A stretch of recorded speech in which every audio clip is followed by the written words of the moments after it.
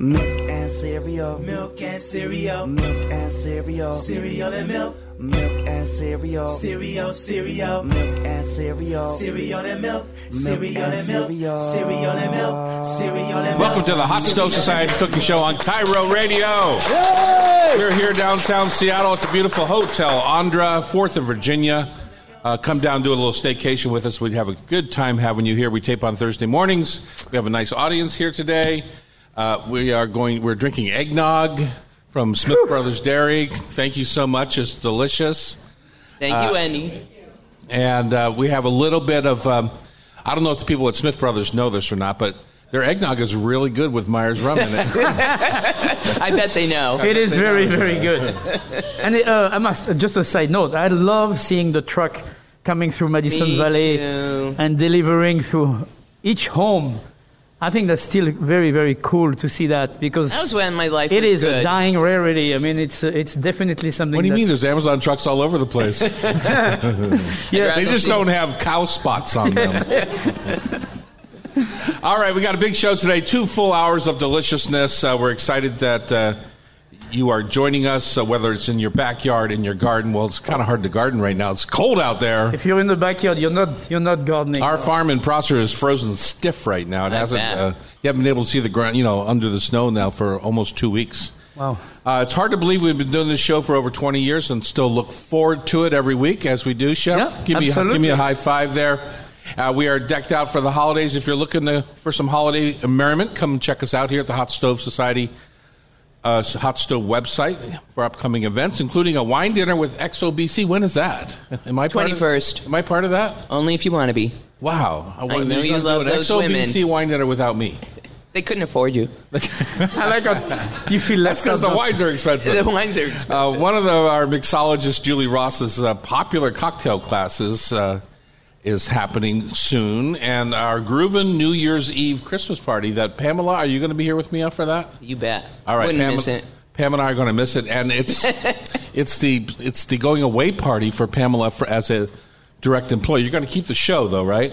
Depends how we negotiate Oh, okay. Oh, she's putting that on the air. I like that. on the air. We'll give you a raise from 1950 to 20. That is an hour, of course. All right, so many great guests today. We have Vicki Benison to talk about her highly successful Pasta Grannies book and YouTube series called Pasta Grannies. The always gracious, and I bet a golf sandbagger, Armandino Batali joins us to share holiday food memories. Are you a sandbagger, Armo? I don't know why I want to call you Armando today, but are you a sandbagger? No, he actually plays to his handicap is what he's saying. I don't believe it. Laura Hamilton is here from the Book Larder. Will join us from some new releases that you must have for your holiday shopping.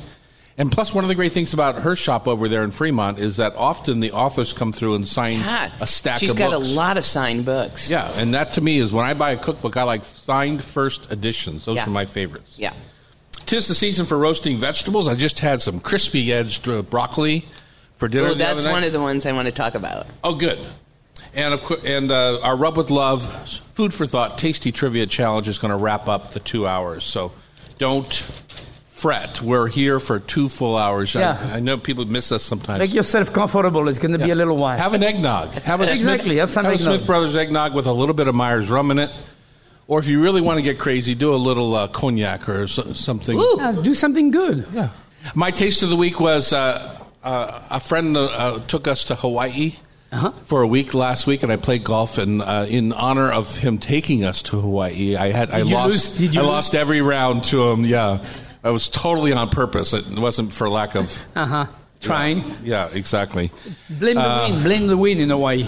Yeah, there was no volcano. wind. Oh, it was the volcano. That's what it was. Blame the volcano. Here you go. Yeah, we're going to post, Pam. I want you to post that picture I sent you from our Okay. backyard of the glow of Mauna Loa that you could see at nighttime. You can't even believe there's enough lava to create like a sunset glow over the mountains. Yeah, the pictures It's were incredible. So anyway, my taste of the week is we went up to Waimea, got the huli huli chicken, and we sent a posse. We sent like a search party for it.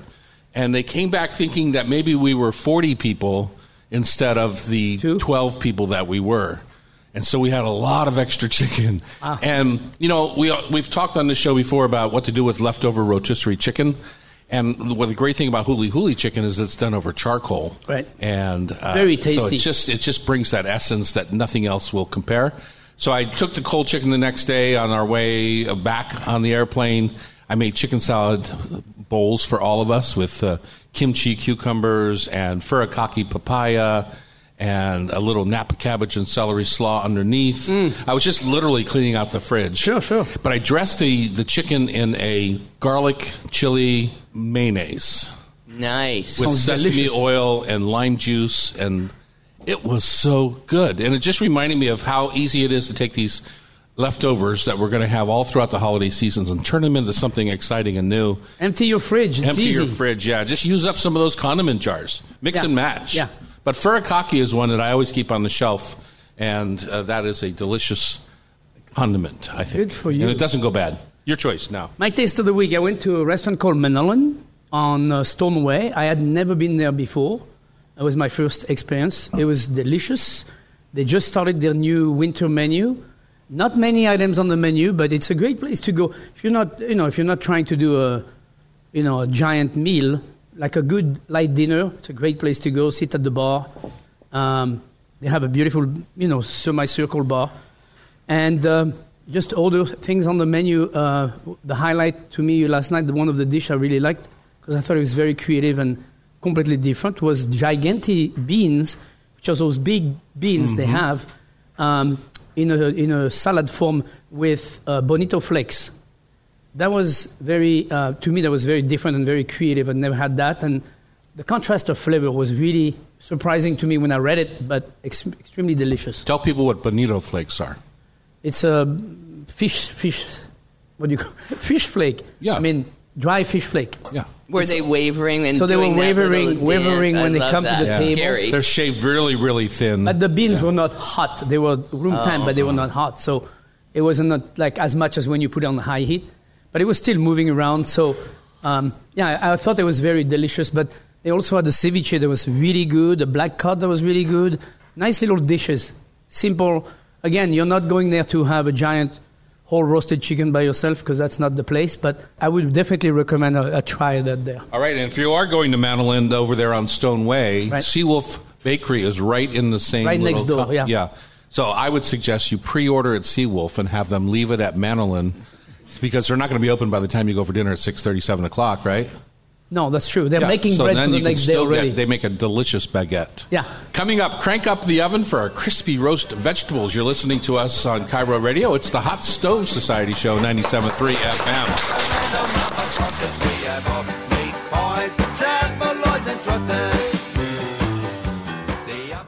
When it's dinner time, I got something you should try. It's crunchy, green, and yummy, and it's about to blow your mind. It's low on calories, and it looks like mini trees.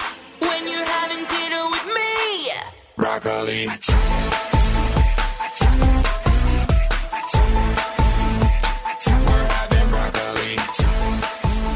All right, Chef, it's time to get going here in the Hot Stove Society kitchen. Turn the ovens up high.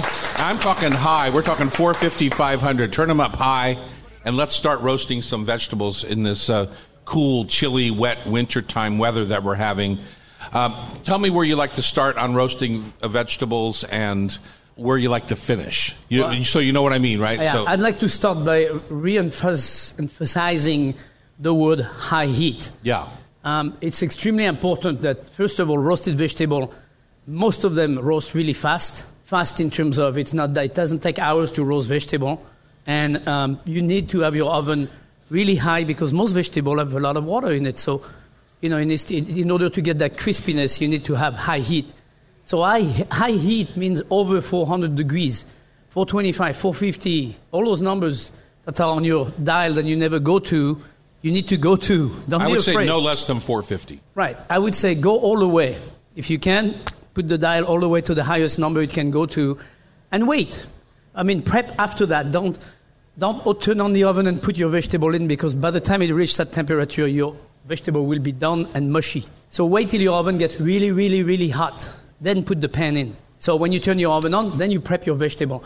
And I think the second part that's important is to make sure you cut your vegetable in a size that is going to be fairly even all around, so you don't end up with tiny piece of broccoli like my little pinky here, the head of my pinky, and then the other one size of your hand, because you're going to have one that's going to be raw and the other one that's going to be burned. Those are easy to understand, but a mistake that most people make all the time. You see it when the pan comes out of the oven, you're like, oh, half my broccolis are burned, the other half is So burned. I think roasting certain vegetables is really easy to understand. Like if Right. you're going to do roasted carrots, it's easy to watch, easy to understand. Pamela and I were talking in the break.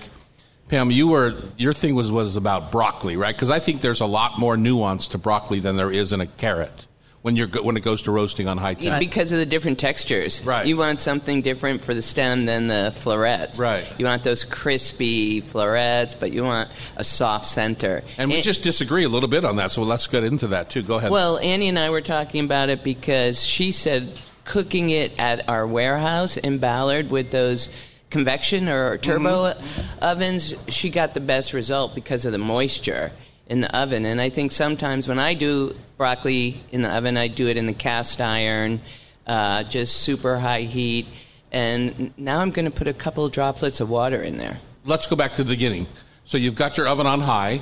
Always. You have your pan in the oven now heating Yeah. up just like your oven's heating up before you I put the learned broccoli. something from you guys. Okay. And then while the pan and the oven are heating up, you take your bowl and you cut your broccoli. Toss you it in leave oil. You leave the florets on top of the stem. Yes, And you toss it with olive oil, salt, and pepper.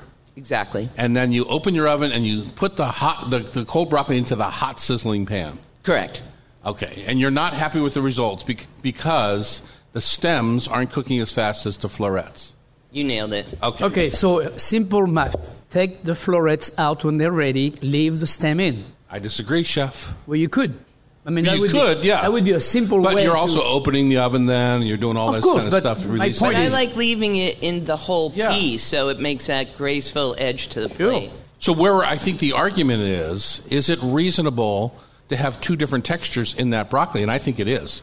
I think if the floret becomes a little bit done and crispy and crunchy, We want and the that. stem is a little bit underdone and has a different kind of crunch to it, I think that's a delicious combination. What I'm saying is maybe there's not a problem where you're thinking there's a problem. Wait. Maybe there's not a problem for you. That's a problem for her. She already said that. So let's solve the issue of that. So would That's you not solving the issue what you just said. do you peel your broccoli stalk? No. So I think that's Oh, could you be- don't? Yeah. Oh, but, That is. What are you, a No, mais cave alors, dweller? I'm Are sorry. you a cave dweller? Hey, Tom, I'm sorry. This is unacceptable.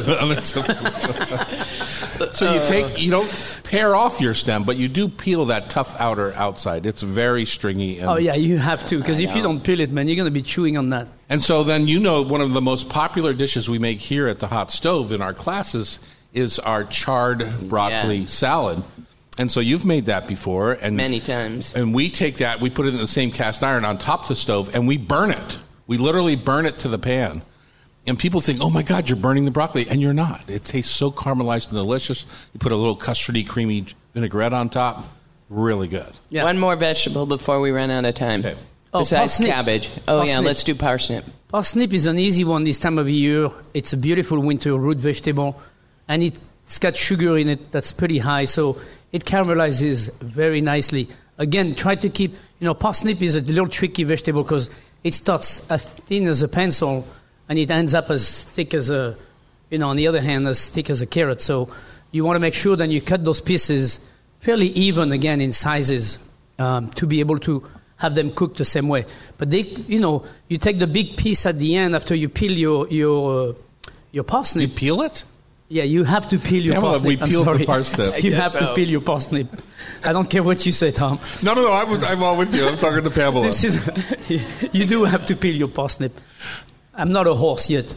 And then you cut the big ends. You cut them in the middle, so they're actually smaller sizes. But they caramelize. Toss them in a little bit of olive oil, a little seasoning on it, whatever you want. And, the Tokyo rub, I've done that with the Tokyo rub that you have. That's really good. It's very delicious because you wouldn't think of putting that with vegetable, but it's actually really delicious. The only thing you have to be careful with there, if you're going to spice your roasted vegetables before After. You can toss them after, or you can toss them, sprinkle it over for the last minute or two. Right, yeah. which is what I mean by after. You don't. Spices burn. Yeah, spices will burn, especially at 450 for 20 minutes, 30 minutes in an oven. It will burn. So put it towards the end. The last minute, you toss them in a bowl, put the spice on it, flash it in the oven for a couple of minutes, and that's it. But yeah, roasting vegetable this time of year, every vegetable, onions, carrots, Brussels sprout, broccoli, cauliflower, even ginger. You can put ginger in the oven and roast it. It's really delicious. Let's talk about one that really has gotten forgotten in our culture, which is a head of green cabbage. Oh, yeah. Oh, boy, yeah. Don't you think? That does so well at high heat. Really, it does. And I don't think a lot of people think about it, but you just wedge a head of green cabbage. I prefer Savoy cabbage. It works with red cabbage.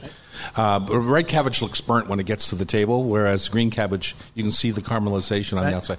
Just put it in a cast iron pan or in the oven, a little bit of butter and olive oil. Just a sheet pan works great, too. Sheet pan. My favorite thing was from Saigon Over the Counter in the Pike Place Market. I don't remember their cabbage. They always had a side vegetable. It was more steamed, but they always use fish sauce and butter on it, and it is a beautiful combination. Mm-hmm. So for the last half of roasting the cabbage, when you start to see brown caramelization on the wedge, flip it over and then hit it with fish sauce. So you cut your cabbage in quarters? Oh, no, smaller than that. Smaller than 6 or 8. Okay. Yeah. Number one, nobody wants to eat a whole wedge of cabbage. Right. You'll feel it for the rest of the night and maybe tomorrow. Chef Steph has a recipe right now for roast cabbage with a coconut beurre blanc. Oh, yeah, It's got some fish sauce in it and lime. And do they do the whole roasting and then garnish with the beurre blanc? Yeah, it's like that. That sounds delicious. All right, I'm ready for some roasted vegetables right now. Coming up, author Vicki Bennison of Pasta Granny zooms in to share stories about the talented Italian women in her book and YouTube series. I'm gonna keep well my vegetables, cart off and sell my vegetables. I love you most of all. When you finish, what do you got? Lots of things to eat. Like spaghetti, orighetti, pontoletti, and linguine. Some capelli, orinelli, vermicelli, farfalline. Rigatoni, macaroni, cannelloni, and stelline. Pappardelle, rotelli, tagliatelle, fettuccine. Welcome back to the Hot Stove Society Show at 97.3 FM Cairo. We are jumping and jiving here today. We've got a delicious cookbook on tap right now. It's called Pasta Grannies. Heartwarming and deliciously comforting is what Stanley Tucci has to say about it. It's comfort cooking, and Vicki Bennison is our author guest. She's on Zoom, and what were you just about to say? Well, besides welcome, Vicki. Welcome. I don't know if you know who we are, but we have a cooking school, and outside of the cooking school are a bunch of recipe boxes, and Tom Douglas, our founding chef, has a saying, don't let the recipe box die with you. And you have captured this in the most beautiful, endearing way. You're a hero. Thank you. Introduction. How did you come up with this inspiration? Besides, every time you go to Italy, you just fall more and more in love with pasta. Well, I fell in love with Italy so much I moved there. And I bought a house with my husband back in 2005. And during the process of doing up the house, noticed that it was only older women who were making pasta by hand on a daily basis. Terry, you had a question about that, didn't you? Well, I was wondering if there was... my question was, is there any but grannies making pasta in Italy? Because I would think that when you go to France, it's the same thing. You see a lot of older ladies making the classic dishes in the kitchen, And I was wondering if there was also men involved in that process. Not a chance. They're too lazy. We do find the occasional grandpa who makes pasta, but they've normally come through a different route to making it. For women over 80, it was a life skill for them. They were told that they wouldn't get married or find a decent husband if they couldn't make pasta properly. So they were given pasta to play with from about the age of 5 in most cases. So for everybody who's younger than that, pasta making is a choice. And if you don't have to, as you're suggesting, is that you go and buy it. I mean, it's much easier. So yes, it is only older ladies that make it regularly. It must have been a lot of fun to be going into all those ladies' kitchen, listen to their story, and just work with them making pasta or watching them making pasta. And then archive it on film. I mean, that's incredible. Yeah, I have the best job in the world. So did the YouTube series come as a result of the success of your first book, or was it vice versa? No, it was the other way around. I spent about 3 years with about, 100 subscribers. Oh, wow. And, I knew all of them. They, one of them was my mum, that kind of thing. And then gradually, I think by sort of the end of 2017, I had 5,000 subscribers, and I was very thrilled with that. And then the following year, it went viral. The channel went viral. And as a consequence of that, the book came about. And that was the first book. That's the one that won the James Beard Award. That was 4 years ago. And so this is the follow-up. Vicki, what have you found? I mean, pasta is, in its own way, one of the most simple things in the world to make. And yet, it's technique-driven by these grannies and by their grannies and by future generations as they unpack what it is to make pasta and gnocchi and things like that nature. What's the secret to perfect pasta that you've gleaned from all these grannies? Oh, that's a hard one. Well, the secret is not to get anxious, I think. The secret is to not be concerned by all the rules that journalists and writers create around food.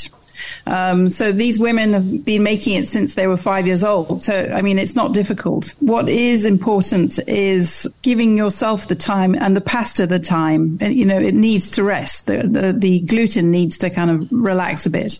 So that really helps you. And also, I think remembering that a lot of the shapes, when people start out, they make them big. And in fact, quite often they're very small.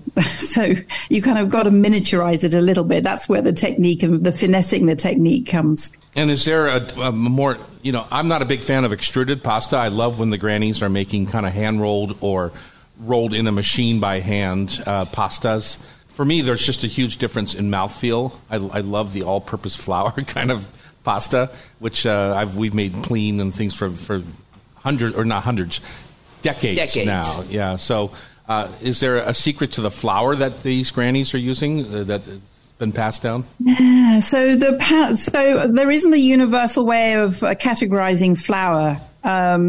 So the Italian way is actually to do with ash content. It gets a bit complicated about burning it off and then what's left over and stuff. So the finest is actually 00 flour, which has a kind of talcum powdery feel to it. And so that's what the ladies use a lot. And it's more or less the equivalent of all-purpose or plain flour. It's a nuance. You don't have to worry too much about it. The main thing is to actually get used to the brand that you're using because they all behave in slightly different ways. And are you an egg person? Yeah. Yeah. Yeah, you betcha. Yeah, yes. I am too. Yeah, I mean, I think it makes. I'm into all of it. I'm into fat and egg and definitely the egg. Yeah, I definitely meant in the flour though. So yeah. Oh, I see. Or in the pasta. Okay, definitely. So the egg with egg flour, you're using the 00 and egg, and the egg gives the pasta body. Without the eggs, you can still make it with just water, but it becomes a less toothsome pasta. So, if you can use an egg, that's great. Yeah, I'm 100% with it. Egg in my pasta. Me too. And egg in my pasta as well when it's cooked. I love a gooey runny poached egg on top of my pasta. That's definitely something that I love. With some nice lardon, bacon, mushroom, and a beautiful runny poached egg, a 4-5 minute poached egg. Yes, that sounds delicious. So the thing about eggs as well is that if you put it into down south in Italy, the durum wheat flour doesn't need an egg because it's already got quite a lot of body to the flour. Right. So if you add eggs to that, you get a very firm dough. It's hard to roll out. Is there an area of Italy that if somebody's traveling and they are pasta wannabes, or they are they just love it so much? I mean, of course, you go to Genoa area and you get pasta with all sorts of basil on it.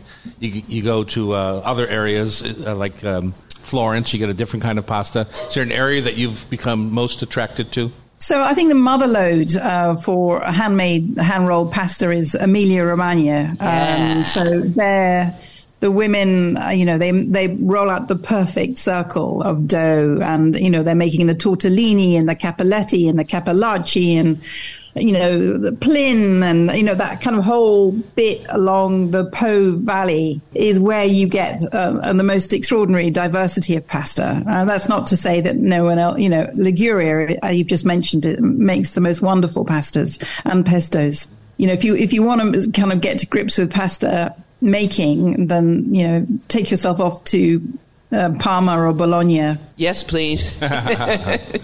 What is your secret for finding your chefs, your granny chefs? Well, we nowadays I have a granny finder. Granny finder. Can I apply? Is this for Christmas? I want one for Christmas. Pamela's a god granny.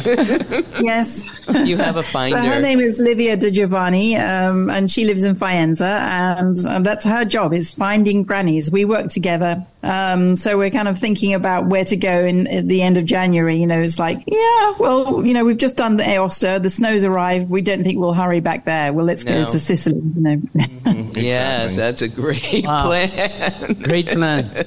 Well, it's super fun, and I love the fact that you're saving these. Pamela mentioned my collection of recipe boxes that I buy on eBay for $2, $3, $4, $5. And both the saddest and happiest thing for me is when they show up, and when they're empty, I'm sad, and when they're full, I'm sort of sad for the families who let it go. Yeah. And I think what you're doing is an awesome treat for all of us to explore what these historical recipes mean to each other's families. Maybe it's not even the best pasta, but there's much more to a recipe than the ingredients, right? Yeah. It's the stories behind it. Yeah, so pasta is now the prism through which we sort of meet the women. The pasta is important, but equally the women and their stories have great popularity. The book is called Comfort Cooking because so many people wrote to me during the pandemic and said, Pasta Grannies helps me cope. It's a great source of comfort, meeting these women and realizing that they have lived through so much more and can deal with all these things. So that's why it's called Comfort Cooking. Very good. Vicki Bennison has been our guest. She's the author of Pasta Grannies, Comfort Cooking, and we're excited to see and continue watching her adventures on YouTube and in books. You're an angel. Thank you. Oh, it's my pleasure. Thank you so much. Mille grazie. Up next, 2 segments. I don't know, Armandino, can you handle 2 segments? 2 segments with Armandino Batali right here in the Hot Stove Kitchen on Cairo Radio, 97.3 FM.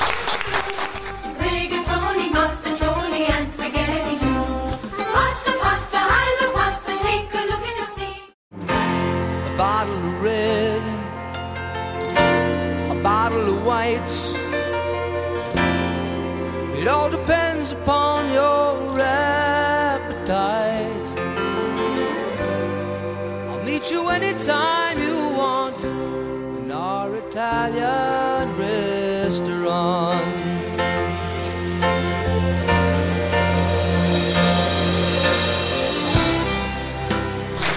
Welcome back. It's the Hot Stove Society show on Cairo. We are here in the kitchens of the Hot Stove. We are so busy right now with all the holiday parties and dumpling challenges. What's the most popular thing right now? We've got like five Italian classes in a row. Oh, this really? week. Really? Awesome. Love Wow. it. There's something about this time of year and Italy. The traditions just match up. Yeah. Christmas, the spirituality, the coming together of the family, and eating Italian food. Awesome. Well, that's perfect because our next guest is Armandino Batali. And Armandino, welcome to the show. Thanks for having me. I love And, it here. A couple of weeks ago, you were gracious to invite me to a fundraiser you're part of for St. Martin University down in Lacey, Washington. And I was suspicious because I'm like, Lacey, Washington. If you've never been to Lacey, Washington, it's a bit in the middle of nowhere for somebody from Seattle. It takes a while to get there. But I was just completely dumbfounded to see what happened next. You guys put on a show that is unbelievable, and you raised a gigantic amount of money for that auction. I was just floored. Good. Yes, good. Wonderful. Tell us the history first of all that, and how did this auction become so? I mean, you raised over $3 million. Whoa. That That's is a more crazy than number. Pancho. 10 or 12 years ago. I graduated from there some 60 years ago. They would have a fundraiser every year somewhere in Thurston County. We decided to start bringing out guest chefs, and Mario was the first one, of course, but since that time we've had the Chew, we've had Michael Simon, we've had Jacques Pepin, and this year we had Anne Burrell. And she was a kick, by the way. She was really awesome. Oh, yeah. What an incredible battery. That woman runs everywhere. Anne Burrell, holy mackerel. She's from the Food Network. You might know her. Yeah, from the Food Network, yeah. Yeah. Just to stick a little probe here, but next year we have these two illustrious Seattle two? chefs. Oh, shenanigans are going to happen. Plus Dario Cecchini from Italy, the butcher. Oh, that we had talked can I get my about. ticket now? Sure. Oh, I yeah, wanna she meet wants to that jump in. She Yeah, wants no, to no, cherry she- pick now. Get you. She could care less when we were the host. Did but you it's- notice she didn't raise her hand when you said Tom and Terry will be guest chef next year? She didn't say nothing, and then you said Dario. She's like, "Can I buy your ticket now?" We put you on the back of She the loves a good butcher. That's all I'm saying. We'll make sure you got a ticket. Thank you. That's on the air. Poor Kevin and his wife up at the Beast and Cleaver up in Ballard. You know, they have to deal with my wife and Pamela going in. They don't ogle the meat; they ogle the butcher. Yeah. That's kind of the story of Italy and the women, Yeah. the grannies. I remember coming into Italy the first time when I lived in Europe, and the first time I ever went to Italy, we were in Taranto Poligno, which is in Abruzzi, where we have some family. And you come driving into town, and here's a woman out in front of her house making pici. Pici's a pasta made with just flour and water. Right.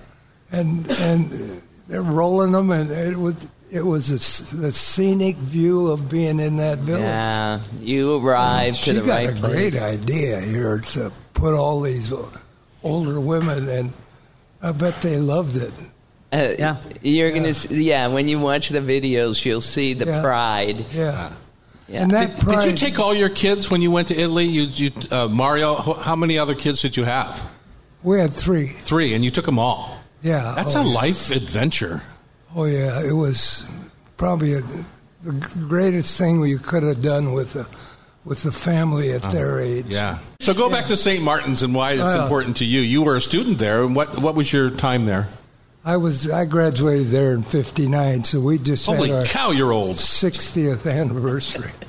But anyway, we've done this now for 12 years, and in this format, and it's just become totally an affair for that part of the state, I think, part of it.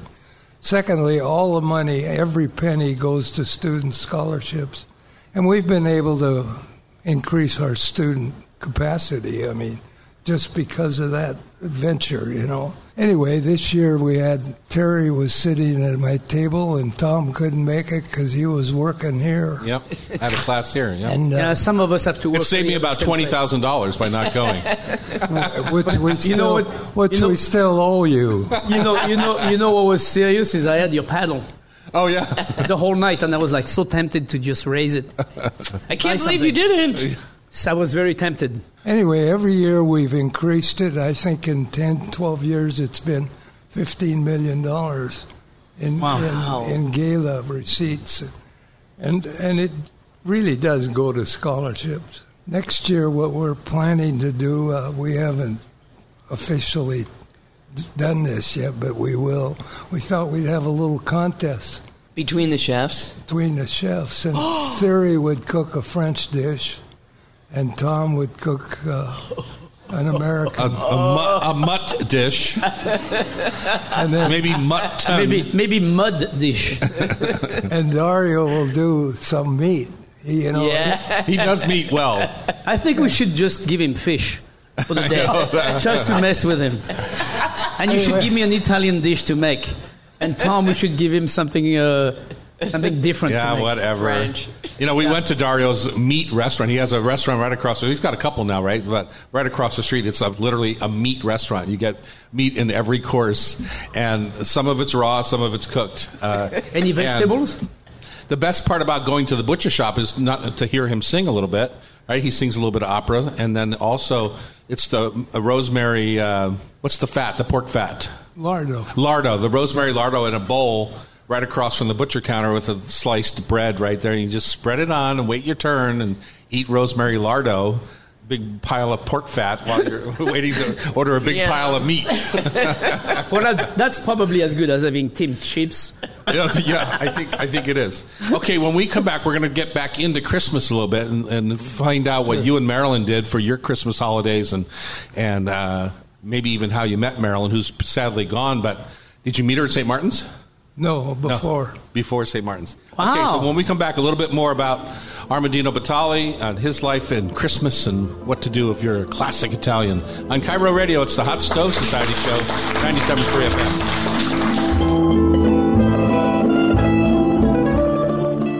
I'll have some clam chowder followed by beefsteak on rye, pumpkin pie with cream and coffee. I want a green salad on the side. Don't forget the French fried pizza pie, garlic and anchovy. I keep burning up calories.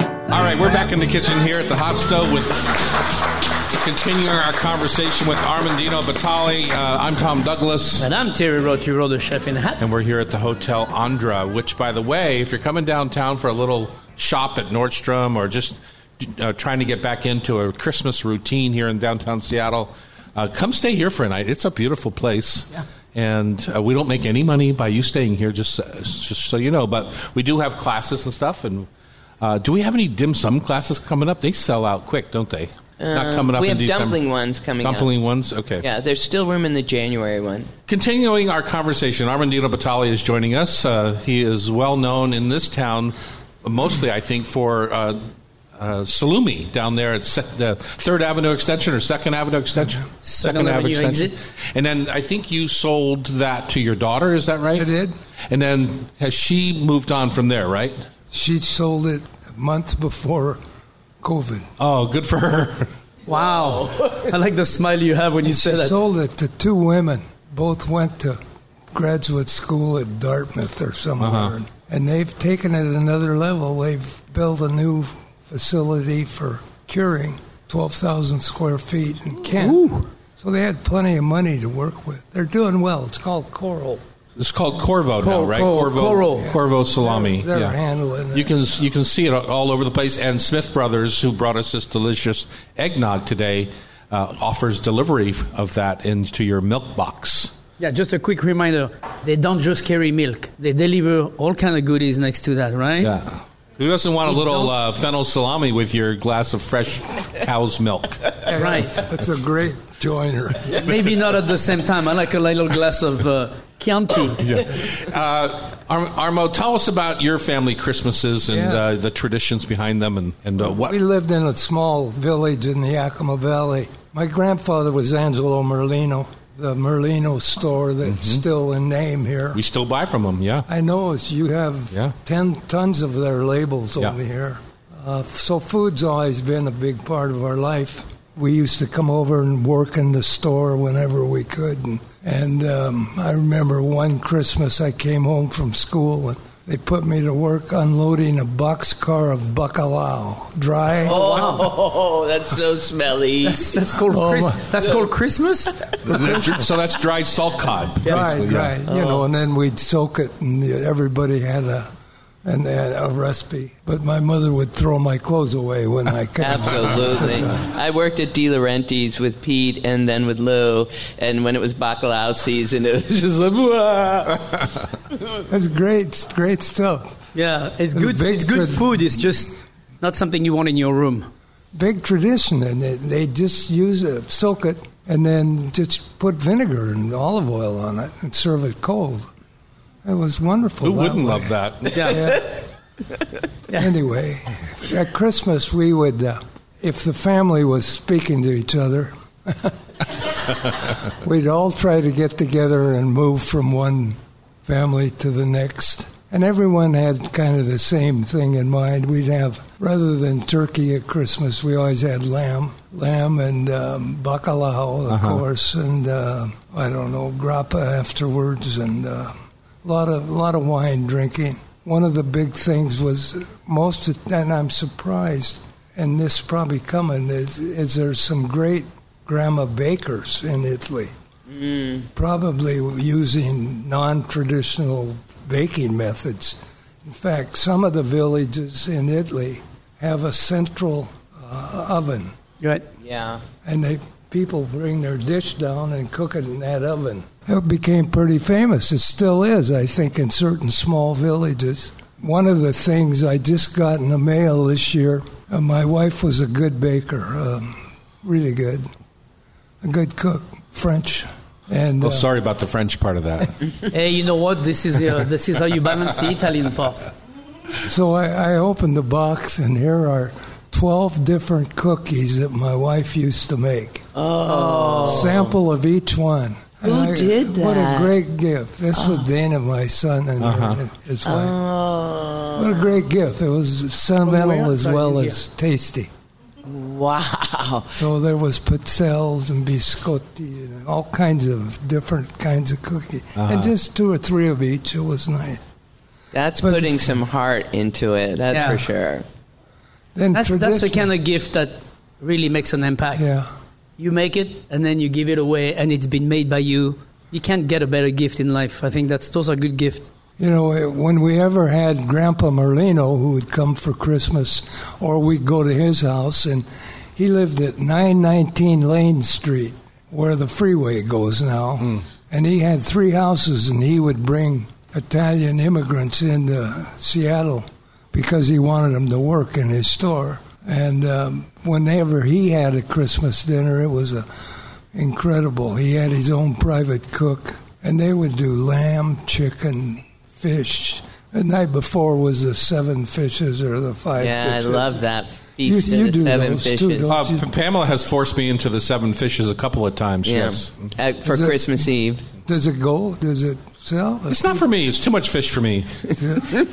I like 6 fishes and a prime rib roast. You know, we did, you had like 1 fish and a prime rib. I just came back from Italy and France with my son, and we went into Brittany. Even at the 3-star or 2-star restaurants, if there were 12 things on the menu, 11 of them were fish. Yeah. Nice. Oh, it was incredibly different. You know, you couldn't find a lamb leg or a lamb chop. In Brittany. In Brittany. Yeah. Isn't that where they have the beautiful kind of that's wild thyme Well, fed? the Mont Saint-Michel, which is the border of Brittany and Normandy, that's where they have the beautiful salt-filled lamb.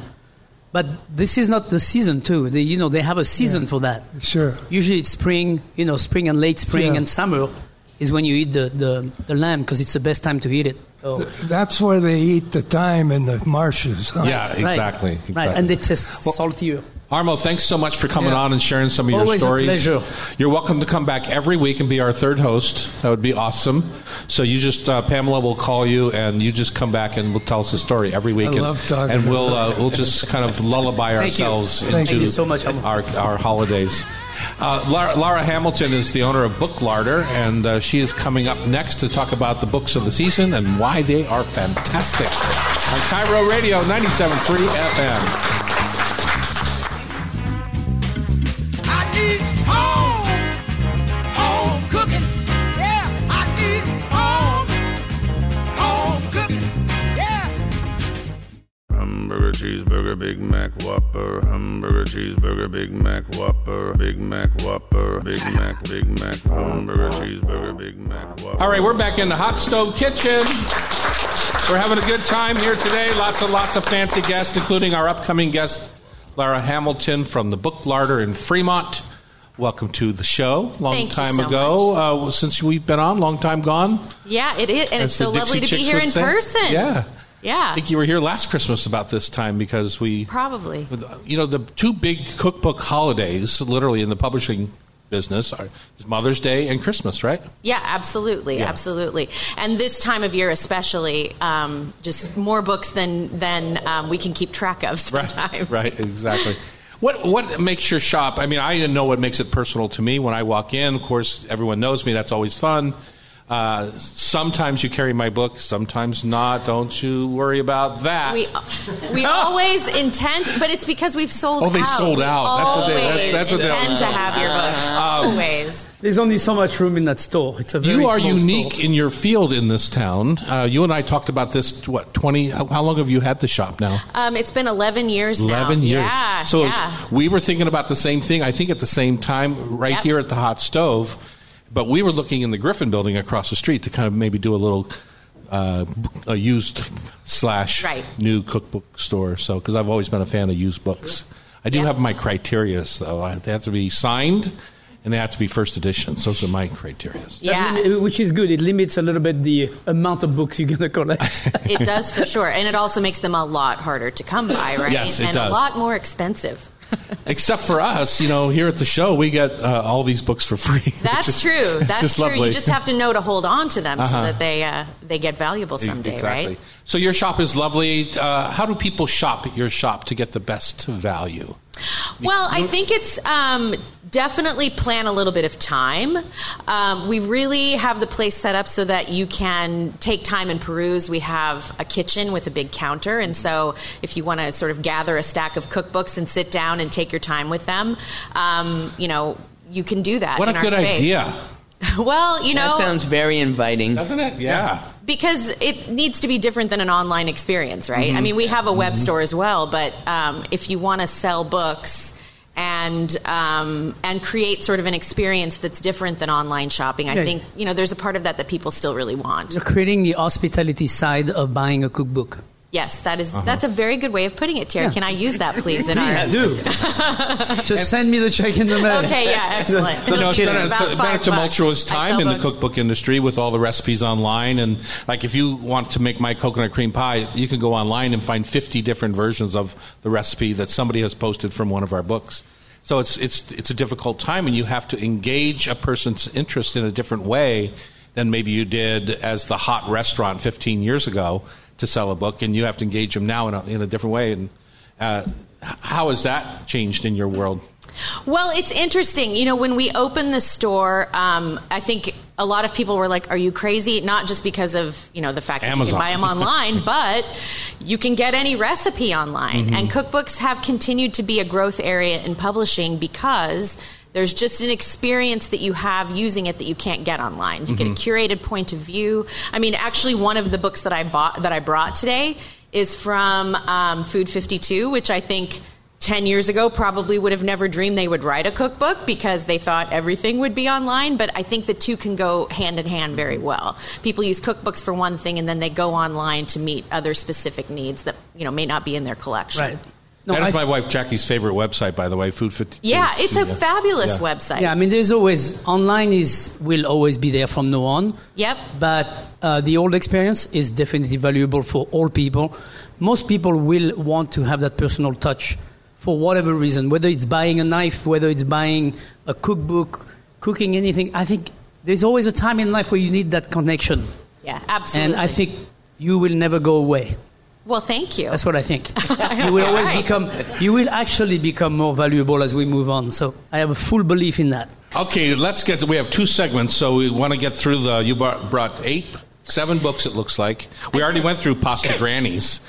Fabulous. Isn't that How awesome? many So copies fun. do you have? I already sold them all to these guys. No, we definitely have copies. Okay, and good. I believe that Vicky sent us book plates, so our copies might be signed. I would have to verify. But yes, because we did a virtual event with her as well. So yeah. Good. Yeah. So I have books that I thought would be great gifts.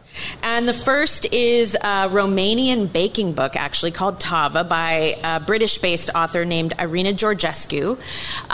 This book would be fabulous for any baker or any sort of lover of food history. Irina did a lot of really deep research into sort of the cultural history of Romania, since obviously it's politically, the politics have influenced the food greatly over the years, and even just what it means to be Romanian. But it's a really beautiful collection of stories, history, and really fantastic recipes. You'll find a lot of cakes, you'll find cookies, you'll find a lot of ingredients like sour cherries, like a lot of cinnamon. It would be a really fantastic book to use to maybe bring some new holiday desserts into your repertoire. And the last chapter is actually all entirely snacks and recipes that you can use for gift giving. And so it's just a really good all year round book that I think would bring a baker who's used to a more sort of American and sort of French and English point of view, bring them a lot of new ideas and recipes, as well as absolutely stunning photography and stories. Cool. Do we know what Tava means? I don't, actually. I should have looked that up. Romania is right on the front lines of the Ukraine battle. Exactly. And my friends who have started, an orphanage over there and stuff for the Ukrainian children said the Romanians have just been incredible partners and are just so into being helpful and to helping through this crisis. Absolutely. As much as they can be. So Yeah, and Irina herself has been very active in the Cook for Ukraine fundraising and things that have gone on over the past year with a lot of British-based authors. And then next we have, if you could see all of the flags I have in this book, you'd know this is one of my favorite books of the year. This is Rambutan by Cynthia Shanmugalingam. She is, again, a British-based author. This is a Sri Lankan book. She is in the process of opening a restaurant, but this is a collection of her sort of family recipes and the food that she's made in her food truck. Again, the theme, I think, of all of these books is going to be they're things that are great to read. Amazing essays. I think this is a voice we're going to hear a lot more from, just in food writing in general in the coming years. She's fantastic. is it reasonable to expect a food author like that to have a political point of view? This is kind of a hot topic in the world. She absolutely does. Can LeBron James have an opinion outside of how to dribble a basketball? Right. Yeah. So is it reasonable to expect? Absolutely. And she does not shy away from discussing things like colonialism and just the impact that had on Sri Lankan cuisine and her experience as a Sri Lankan woman living in Britain. And so, yeah, it's a really, really great book. And then finally, I have a Seattle-based author. This is Frankie Gaw. You may know him on Instagram as Little Fat Boy Frankie. This is first generation. It is a Taiwanese-American book. He grew up in the Midwest, but like I said, now lives here in Seattle. This is, if you want to know how to make a dumpling, I can't think of a better book to pick up. There are instructional photos. Again, fantastic essays that are funny and heartfelt and really talk about his experience. And does he have a restaurant here, or does he have a website? He's on Instagram and he works in high tech. Okay. Yeah. So, and it's a great book. You should have him on this show, in fact. All right. More with Lara when we come back. You're listening to the Hot Stove Society show on Cairo Radio 97.3 FM.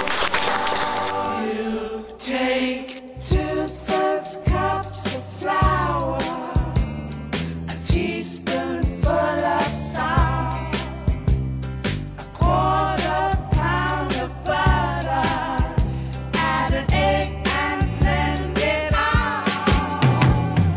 2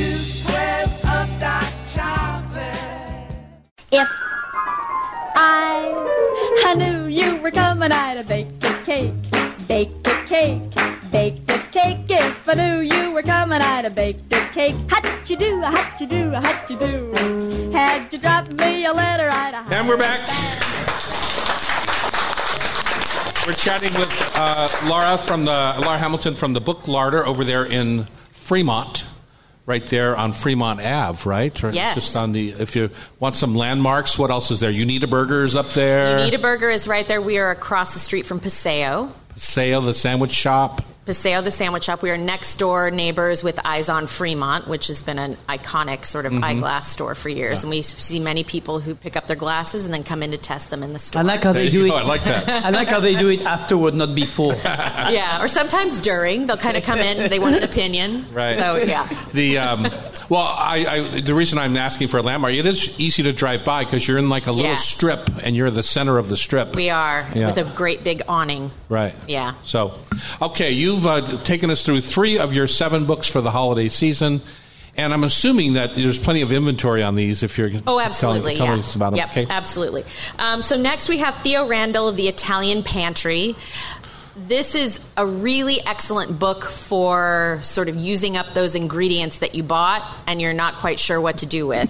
So it's organized by sort of classic Italian ingredients like breadcrumbs, porcini mushrooms, parmesan, and these are just delicious, approachable weeknight cooking sort of recipes that another staff member and I just really can't stop cooking from this book. I pick it up all the time. Tell us one of the things you've made from there that worked out beautifully. So at the end of, since we had this bizarre tomato season, the end of October, basically, I used just fresh tomatoes, basil, burrata, very simple sauce over pasta. Just like very simple things where maybe you've made it before, but you kind of forgot that you could do that, or just some new ideas as well. Mm-hmm. Super fun. The first thing I thought of was tin fish. Like you open a tin of anchovies. Exactly what I was thinking. Anchovies. Yeah, you open a tin of anchovies. What do you do with the other half kind of scenario? So I always use them. They last forever. Yeah. If you go into the Italian market in South Philly or anywhere, you just see big 5-pound tins of anchovies open on the counter. Who knows how long they've been there? Yeah. And Theo's previous book actually was all about the tin things. Oh, was it? Yeah. And next we have Claudia Fleming, who was the pastry chef at Gramercy Tavern. I can't believe she's still out there. I worked with her at Gramercy. Yeah. Oh, yeah. I did a dinner with her, too, at Gramercy as well. No, and she wrote, of course, the iconic book, The Last Course, which ended up, being... It's probably the book that every pastry chef I know has in their collection. It's ubiquitous.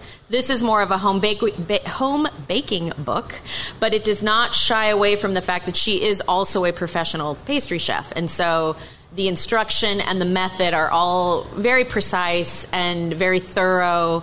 In other words, a little bit intimidating. Not necessarily intimidating so much as there are definitely easy recipes here like cookies and biscuits and quick breads and things like that. But there are also beautiful layer cakes.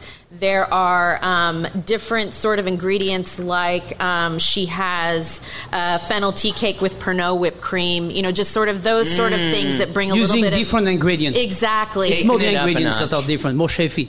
Absolutely. Sometimes, right? So, and that's why I think it's a good versatile book, because you can look to it for that slightly fancier thing that you want to maybe make for a dinner party, but you could also pick it up for a great biscuit or chocolate chip cookie recipe. But it's really, really well written. And I mean, you can both vouch for, sort of her. Yeah, she was a hard worker. She's an awesome pastry chef for sure. Yeah, and so it's a great book, and I'm just, as you said, she's still there, and I'm excited to see that she's still here. I haven't heard her name in years. Yeah. And next we have that Food 52 book I mentioned. The next two are really more for sort of newer cooks. This is Simply Genius Recipes for Beginners, Busy Cooks, and Curious People. So Food 52 does a really good job of sort of curating recipes from lots of different writers and chefs. This is a collection of those, along with a lot of really great fundamental tips, like how to slice an onion, how to break down a chicken, how to keep your herbs fresh, sort of all those things mixed in with the recipes so that you're becoming a better sort of kitchen manager and cook as you learn to make some of these fundamental things. I think that kind of book is very good to help you diversify your cooking. Many people are stuck in a rut of a simple, 5 ingredients and they use all the time, and that's the one they use. when you say chicken, debone a chicken, everyone should buy a whole chicken and debone it at least a few times in their life so they can understand how much more you can get out of a chicken. You know, you buy 2 chicken breasts, you get 2 chicken breasts, and that's pretty lame as far as I'm concerned. But yeah, when you buy whole chicken, you get schmaltz, you get chicken stock, you get all sorts of things. So much. Yeah. You can make so much out of one chicken. It's amazing. So anyway, yeah. Are there footnotes in there? So, because, you know, they're famous for all their beautiful little cookware that they sell on their site. So I would expect each recipe to have a footnote. Now, this works really well in our cast iron oval. Well, yeah. Their stuff is I don't beautiful, know. That though. might have been a missed opportunity there, Tom. I'm not sure. But also, I just love the way that the chapters are organized because it's things like good things to make ahead for lunches and dinners and snacks all week. More good, active weeknight dinners you can make in under an hour. Like that sort of thing so that it's like, it's more sort of in that context of what you're doing instead of just like exactly what the meal is. It's real life. Yeah, exactly. Exactly. Brilliant. And then finally, I have Baking Bread with Kids by Jennifer Latham, who used to be the bread director at Tartine. And this book is excellent because she's a really, really great teacher. So you get a lot of sort of the very sort of teacher-focused approach to the recipes. But it also gives sort of the adult who might be cooking with the kids some good advice on how to approach it. So like leaving plenty of time, making sure that you have read through the recipe really thoroughly, probably several times. I mean, tips good for any cookbook user or any cook anyway. And actually, I know that it says baking bread with kids, but for somebody who maybe wasn't a kid and just wanted a super detailed bread baking book, it could also be a good option there too. And really an extension of the COVID crazy bread baking craze. Yeah, absolutely. Yeah. Absolutely. And bread is great to bake with kids because you can eat from it sort of all week. And there's a lot of variety in the kinds of things that you can do. You know, you can make a sandwich out of it that they take to lunch and then they can, you know, brag to their friends. Well, it's a lot of fun making it, number one. Totally. I mean, you're going to have a little mess on your hand. Just put some plastic on the ground. Plastify the kitchen and then play. Yeah, I think so many parents are afraid of the mess. And, you know, it just doesn't take that much to clean it all up. You know, if you think smartly and contain make the it in a funny cleaning way. part of the cooking. Yeah. Make the kids help you clean. My grandson is now 22 months old, I think, on the 5th of December. And last night I got a video of him with a saute pan in the living room with the pair of tongs, shaking the pan like I shake it with him on my stove, because I carry him above the stove and we cook together. And he's got his little wood balls from one of his toys in the pan. He's shaking the pan, turning each ball over with the pair of tongs. Wow. At 22 months? At 22 months. What are you, building a cook at 3? I don't think that's the... Yes. And I think the point is that don't be scared and just teach him how to cook. It's just not that difficult, and he loves it. I literally, on the barbecue, when I'm out there barbecuing, he loves the barbecue, and I give him a pair of tongs, and he helps me turn the chicken on the barbecue, and he's like wiping the smoke out of his eyes, but he won't leave. He still wants to turn the chicken on the barbecue. So instill that passion for food, and hopefully he won't end up, well, I guess, I don't want him to end up a big person like me, because you have to have some containment, which I've never quite had. But I learned, early on from my mom and blah, blah, blah. So I love that book idea. Jackie, my wife's a great bread baker. I would love her to teach him how to make bread right now. She works her sourdough all the time. That'd be perfect for him. Absolutely. And let him get sticky. It's okay. Yeah, and this is a simple recipe. So make simple recipe that doesn't, even if it messes up, it has some give. And then, clean up the kitchen together. Yeah. Absolutely. Yeah. No problem with that. Well, congrats on such a fine assortment. Anything that we should be looking forward to? Have you heard in the grapevine that there's new books coming out? Well... Like we could pre-order with you, maybe? Oh, absolutely. So Allison Roman has a new baking book coming in March. Mm-hmm. Deb Perlman actually has a book that just came out, but we are doing an event with her at Town Hall at the end of January, and there are just a few tickets left for that. Who's that? I don't know. Yeah. Deb Perlman is Smitten Kitchen. Oh. Yeah. Wow. Yeah, so this is her third book, and it came out at the end of November, but, with holidays all in the middle of it, she's sort of broken her tour into 2 parts. And so we'll be hosting her at Town Hall on January 26th. That would sell out. She's got a tremendous following. She does, indeed. Yeah. Huh. That's awesome. I'm looking forward to kind of reading the books that I have a little bit, too. It's been a long time since I've gone through my shelf. And I got rid of about 400 books out of close to 3,000 maybe 2 years ago or something. And I probably need to pare down another time. But there's a lot of books out there. No, and we have a lending library right here at the Hot Stove. And I have plenty of them to get rid of it, too. So. Exactly. All right. Thank you, Laura Hamilton. Yeah, thank you head so out much. to the Book Larder. You can go online. You can, shop indeed, online. booklarder.com. Yep. And you can also go to the store in Fremont, which I would highly suggest. Absolutely. It's a fun outing. Thank Spend you. a half hour. Remember, an hour. reading with hospitality.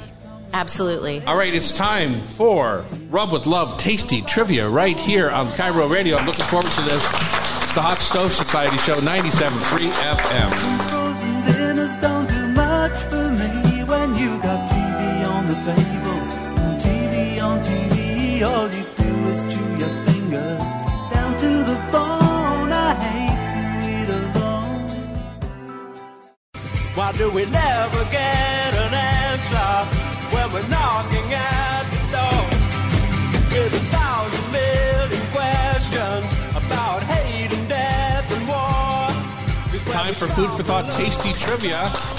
I'm Tom Douglas. And I'm Terry Rotero, the chef in the hat. We've had a really fun show today with Pamela, our producer, and Sean, our technical director. It's time, Chef, for us to take on a challenger. Correct. In the Food for Thought Tasty Trivia Challenge. And I'm afraid we have a giant challenger today. Don't be afraid, Chef. I'm a little bit afraid.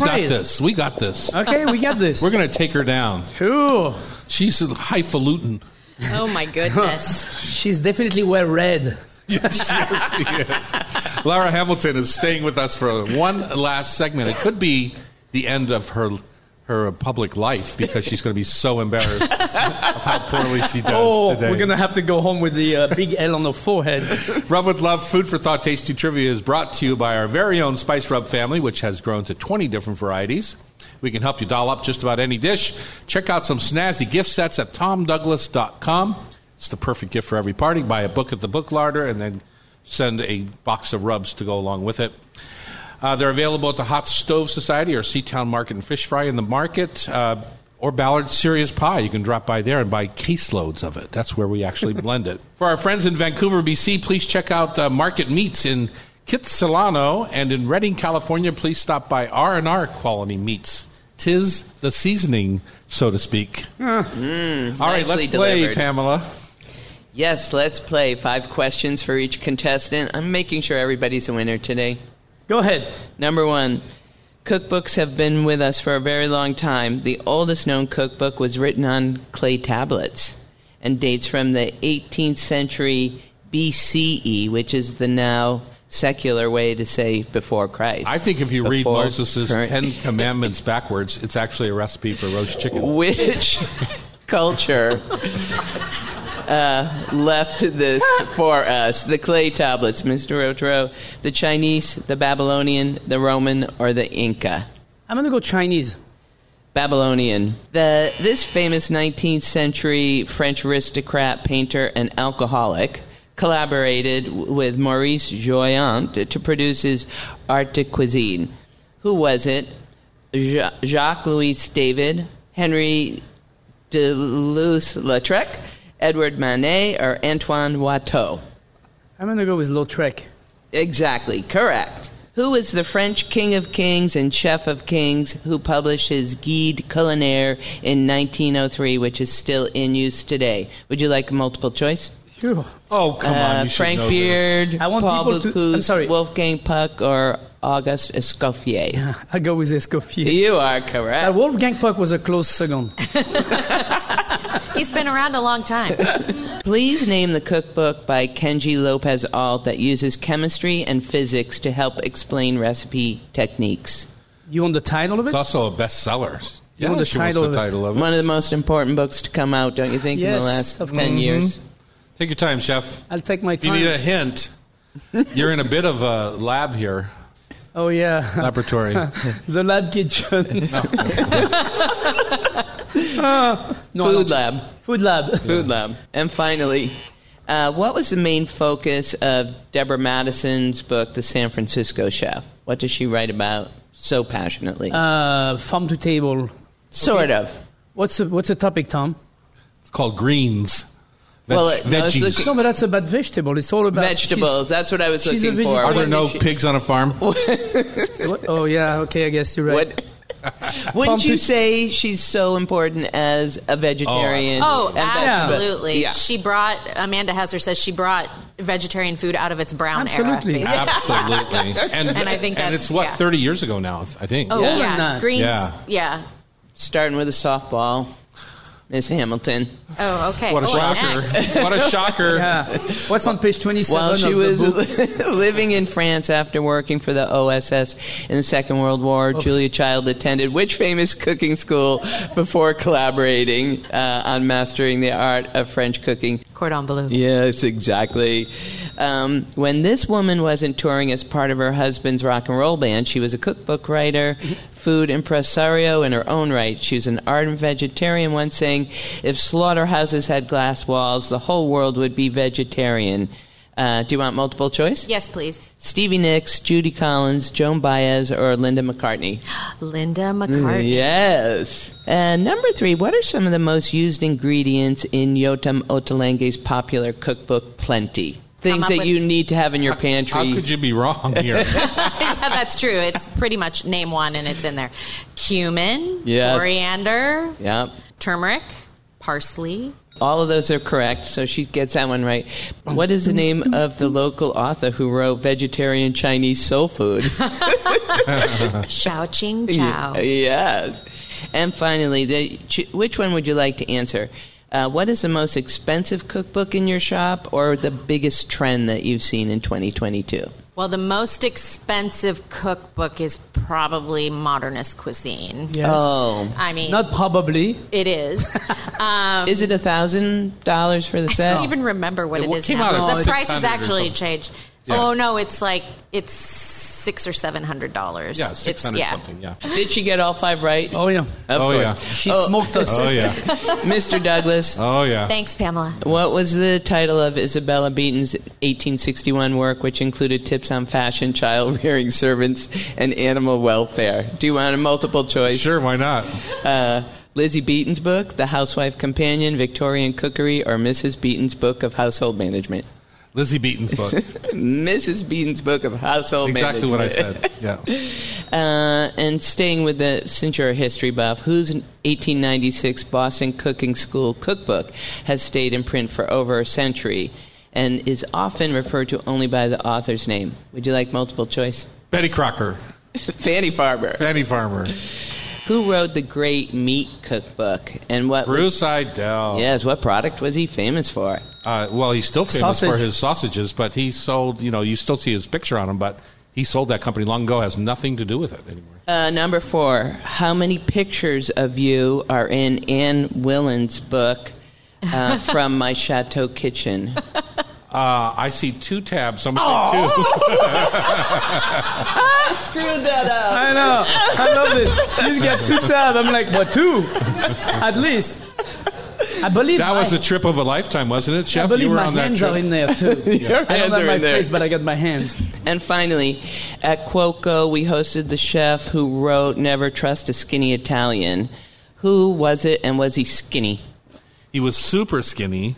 I cooked him a whole pig while he was here, and he loved it. And his restaurant's often been named the best restaurant in the world. You're getting close, but And you he's can't in remember. Bologna.